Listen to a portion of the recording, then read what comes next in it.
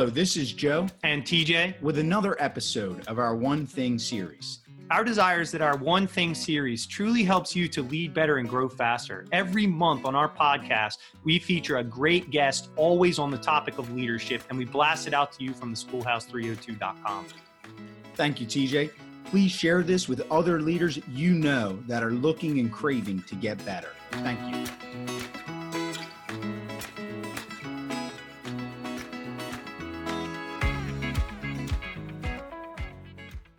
Hello, everyone. Here we are with our guest, Dan Shortridge. Thank you for being here, Dan. Welcome to the show. Thanks for having me. Absolutely. This episode, we're focused on how schools can build their brand effectively. What I think most people find interesting, though, this is also about in the most cost-effective way. Dan, we're thrilled with your book, DIY Public Relations. Fits perfectly with our theme over this past month and a half. TJ, why don't you tell our audience a bit more about Dan?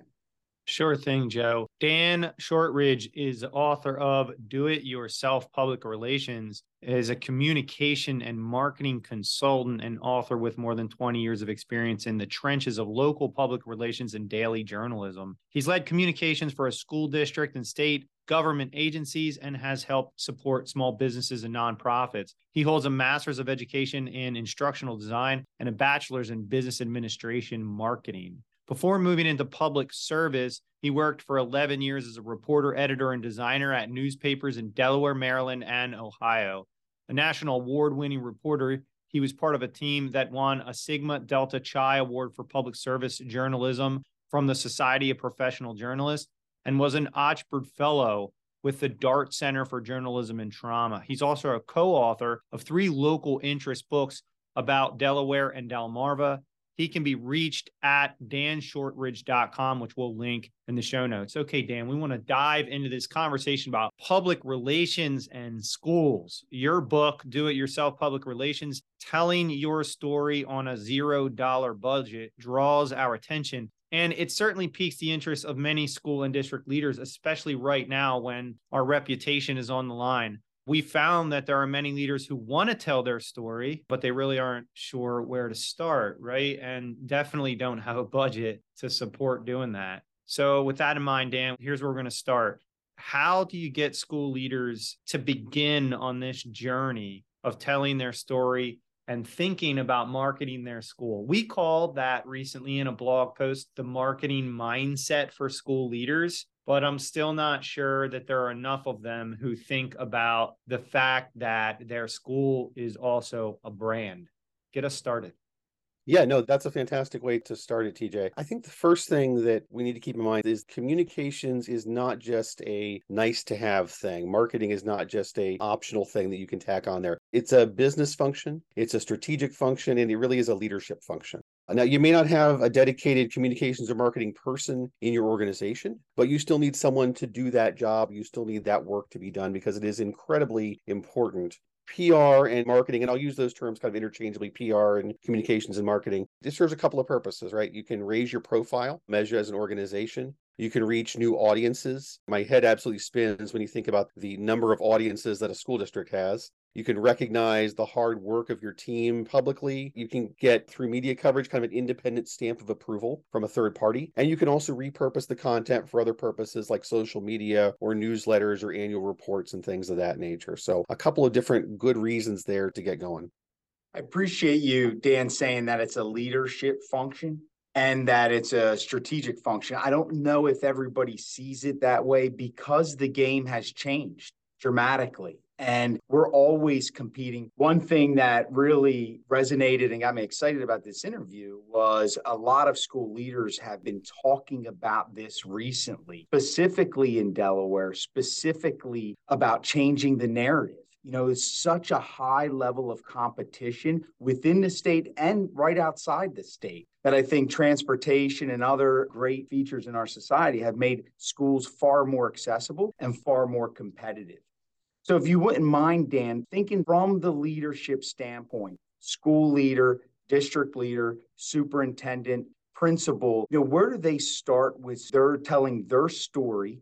How do they do that? Like, what advice would you give them knowing the degree of competition?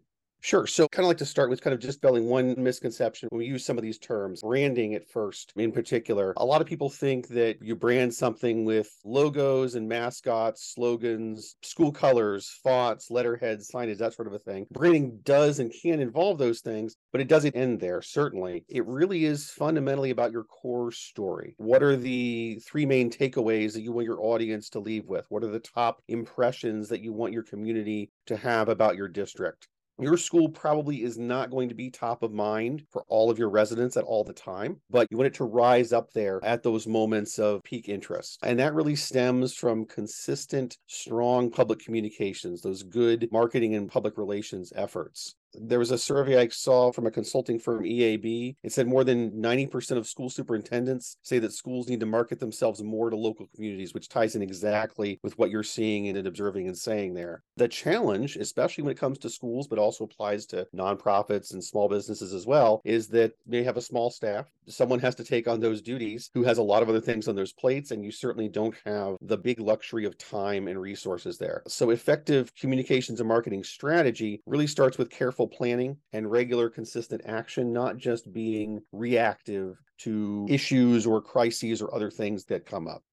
I'm writing this down as a quote, Dan. Effective communication strategy starts with planning. And I know that the people listening to this are going to want to know what goes into that plan, because our leaders, they want to know the specifics of what to do first, second, and third. And we hear it all the time. So this is a great exercise. I don't want to lose this, which is, what are the three top impressions that you want your audience to know about? Man, that's a takeaway for people listening, because you can do that with your team, the three top impressions as an activity. But if we're going to go back to that plan, right, as the strategy, where do they start? Sure. You start, first of all, I think, with broad themes, right? Maybe focusing on those impressions. You need to keep those as kind of your main touchstones throughout the planning process and keep coming back to those and build everything from those. From the themes, you build your specific stories, right? The narratives that convey those broad themes and the values of your district and the main takeaways for your audience there. And those stories are really the core, the nuts and bolts of a communications plan. There's a saying out there that everybody has a plan until you get punched in the face. That's important to keep in mind as well with your planning. You can have a great outline at the beginning of the year, and it can evolve or devolve into something completely different 3 or 6 months down the road. But the important thing is starting out and knowing those goals that you have set for your district. The other key part of a communications plan is knowing your audience. Now, a small business, their audience might be kind of simple. If you're a yarn store, you're selling to knitters, right? A school district has a wide variety of audiences. You've got students, parents, teachers, staff, school board members. Beyond that, you've got voters, state and county elected officials, labor unions, business partners, alumni, donors. It's a never-ending list of people who are in that audience for your district. The important thing to remember, though, is that you can't be everything to everyone all at the same time. You are going to have to narrow in on those, on specific audiences with some of those targeted stories there. And that really gets into the nuts and bolts of executing the communications plan, right? How are you going to tell these stories? How are you going to get them to the right audiences? A lot of people think that you need to have a gigantic strategic document to start a plan. A communications plan can be as simple as a couple of pages, a basic outline with Roman numerals, your themes, your stories, your audience, and how you're going to execute on that. And then, of course, the last part, which you don't save until the end, you really incorporate it up front, is how you're going to measure success. Right? Are you talking about just increasing awareness through the media? Are you talking about increasing applications during a school choice period? Are you talking about increasing positive public perception of your district among your parents? Lots of different measurable objectives there that you can build into that plan. And that is very institution specific, varies widely district to district. Dan, just because this has come up recently in a few conversations that I had, and I really appreciate you getting into some of the specifics around measuring success. I think that's very helpful. That right there starts to help people frame in their mind, like, okay, those are targets we could shoot for. Kind of a two-part question here. One, what platforms do you suggest, right? So if we're talking schools, we're talking branding, putting this plan into action, what platforms do you suggest? And could you tie that in around that public perception? Because that's really where I know a lot of districts are thinking right now. I want to improve public perception for my district and surrounding.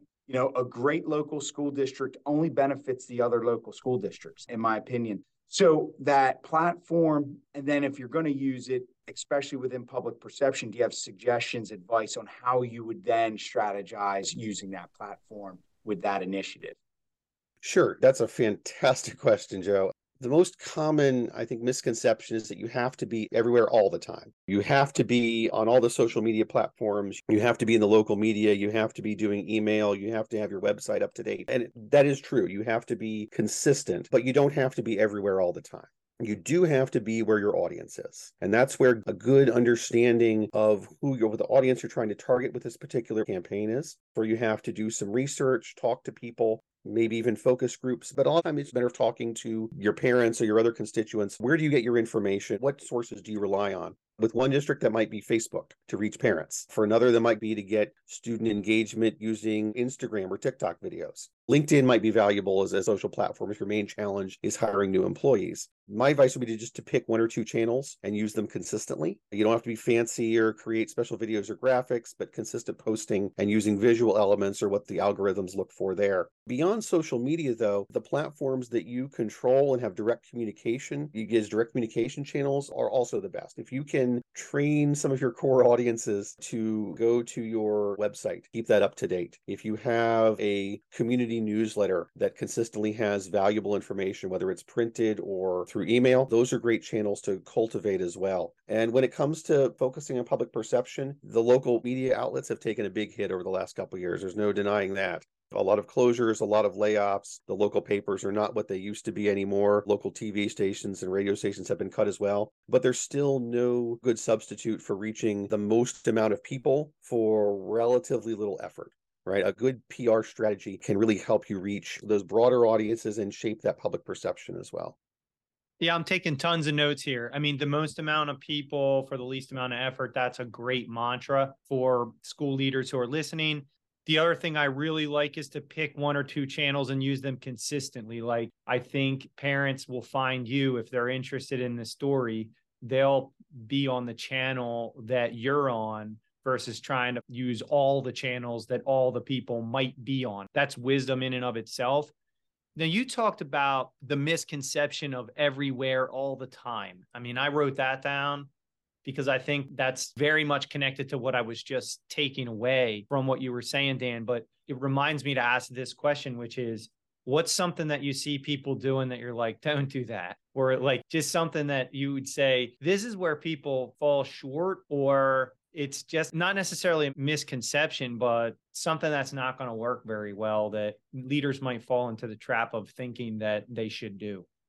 Another great question. I think one of my favorite sayings is that you can tell a story without doing public relations or communications, but you can't do PR or communications without telling a story. I think one of the pitfalls that a lot of people fall into if they're not used to thinking in a communications or marketing mindset is that they push information out there, just raw information, and expect that that's going to get attention. You really have to think carefully and consciously about what is the story that you're trying to tell. Going back to those key impressions and takeaways, right? And you can dive into a story by thinking about it in terms of obstacles and challenges, characters, that's you or your audiences or supporters. You've got a journey, the path to solving a problem, and you've got some sort of solution or resolution or victory, how you solved it or how you're working to solve it. So you don't need to think deep philosophically about storytelling, but getting those key elements in there really helps turn raw information into a compelling narrative that people are going to be interested by and excited by and follow. Thank you, Dan. Those are great takeaways and great advice that I think a lot of people will benefit from. Switching gears a little bit, and this goes with our 5 one thing leadership questions. And then you can tailor this to, PR, marketing, and so on, or just generally within the bucket of leadership and influence. Who's one person or group you follow for either knowledge or inspiration, and where could we find them? I am a big fan of a guy named Jesse Cole. He's not a professional marketer, not in education, not a communicator. He owns an independent baseball team. It's kind of quirky. They're called the Savannah Bananas. They dress all in yellow. They dance, they play fun baseball with rules that don't match the major leagues. He's written 2 books, one about standing out through your own kind of personal branding, and one about the fan or customer experience. He posts often on LinkedIn, which is where I follow him, about institutional branding, creating a story, the importance of that customer experience, and also about building and leading an organization, which includes some great lessons about hiring good people and trusting them to do good things. So his posts and books never fail to inspire. I love that. We'll link to that. Jesse Cole from Savannah Bananas. We'll link to that in the show notes, try to get his LinkedIn profile up there. And I think our listeners are going to get a ton from that story as well. Again, you can link this to public relations or just something related to leadership here, Dan. But what's one thing that people should try to do on a regular basis that might make a difference in their day or life? That's a great question. In the context of communications and marketing, I would have to say that would be read novels. I love nonfiction. My bookshelves at home are covered with history and business and how-to books and travelogues, but novels are really an entirely different way of telling stories that really reset our brains. You can read a Rick Atkinson history book about World War II, and you can read a novel about the same era, and you come away with 2 vastly different stories in your head. I like crime fiction. I've recently been rereading some classic young adult novels that I enjoyed as a teenager, and it really helps open up your creative juices and let that flow. Exposes you to different points of view and different methods of telling a story that can make you a better communicator overall. I really also admire novelists in large part because I can't do what they do. I've tried writing fiction and my dialogue just does not work, so I read in appreciation of their art as well. Yeah, it's excellent advice. I've never really made that connection, Dan, with telling their story, but they are master storytellers. I'm also a crime fiction junkie myself. Love, especially like guys like Harlan Coben. And when you were talking, I was even thinking because he paints great pictures from New York all the way through Delaware in a lot of his books. So I'm thinking I'm on 95 when he's writing, and I could see how that skill could translate into PR marketing. So excellent advice. Dan, what's one thing you want to know or be able to do that you don't already? Yeah, so this would tie in directly with marketing and branding. I would have to say that it's photography. I can go into a classroom, for example, and pick out details and elements and turn them into a narrative. But what challenges me personally is being able to point a camera at the same classroom and create a visual scene or vignette. I can do it well enough to do my job, but real photographers and videographers, true professionals, are really worth their weight in gold. My wife was one of those people. We can be at the same place at the same time, taking the same photos from the same angle. Hers are stunning and mine are, I don't know how she does it, but I'd love to develop that skill and be able to see how they see. And that's in large part because good, strong visuals, photos, and video are really essential to telling a story in terms of marketing. People respond better to social media posts, which have good photos and video. Newspapers are more likely to pick up news releases that have photos with them. And of course, your TV stations need video in order to tell their stories as well. So even on kind of a practical level, that's an important skill to have or to develop.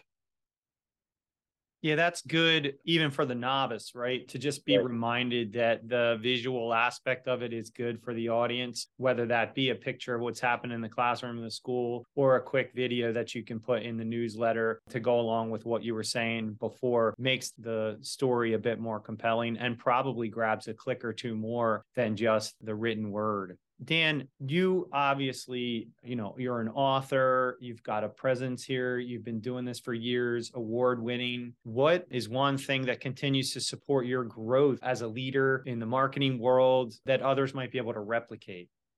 Yeah, so this one would cross the line between branding and leadership. I really admire and love the podcast, How I Built This. It's by Guy Raz from NPR. He interviews company founders about the early days and evolution and successes of their businesses. Herb Kelleher of Southwest Airlines, Sarah Blankley of Spanx, Kurt Richardson of OtterBox. It's an interview format, but the conversations don't shy away from the bad times and the tough moments. Failure is not a word that they are afraid of. They're great stories that really delve into a lot of wonderful lessons about leadership, about marketing, about organizational success, and they really inspire me every time.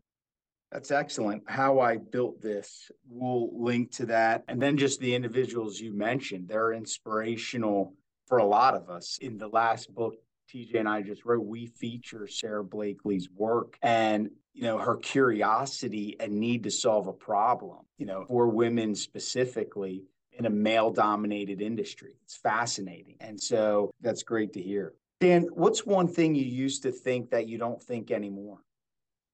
I used to think that a story really had to be wrapped up with a bow. It had to have a nice, neat ending. And now I know I've come to recognize that sometimes the best stories are the most authentic stories, which means they're open-ended. They're not a package. They're messy and rough and unfinished with splinters all over the place because that's life. That's how we live and work. We don't know necessarily how things end. There are twists and turns and contradictions, and that's okay. Your story doesn't have to be perfect. It just has to be human. Wow, there's a great place to end. Your story doesn't have to be perfect. It just has to be human. Man, I don't know if we could have a better mic drop at the end of this interview than that one, Dan. And I mean that. It's been fantastic. We always say that things might be complex, leadership might be complex, but they don't have to be complicated. And I think you've uncomplicated this problem with the leader needing to be able to tell their story specific to school leadership and branding in schools. Wow. Is there anything else that you would like to add to today's listeners? Something that you didn't say, something that we didn't ask? I think we've covered a lot of it. I appreciate you guys having me. Absolutely. There you have it, folks. Another great podcast. Don't forget to follow our blog, theschoolhouse302.com, for blog posts, podcasts, and video blogs, always on the topic of leadership. We hope you enjoyed this One Thing series on how school leaders can tell their story, market their efforts without a budget, and so much more with Dan Shortridge. Thank you, Dan. Thank you. Hey leaders, before you go, one more announcement. We now have available for you our Candid and Compassionate Feedback Masterclass. Really, because of high demand, we are thrilled to offer this. This is a course that we run live and in person all the time, and leaders love it. They learn to give feedback with skills that they can use right away, including better praise to lift and celebrate your team. It's now available in a virtual online format that you can take on your own, self-paced, from the comfort of your office or home. Here's what you'll get. There are 11 lessons with a focus on 9 candor cancellations that we wrote in our Candid and Compassionate Feedback book. These are mistakes that leaders make that we don't want you to make anymore. We'll teach you models so that your feedback is meaningful, and we'll give you tools necessary to build the culture that you always wanted. Trust us, without these critical skills, you're not capitalizing on your own capacity to lead better and grow faster. Go to the site, theschoolhouse302.com, click on shop courses, add this course to your cart, and start learning today.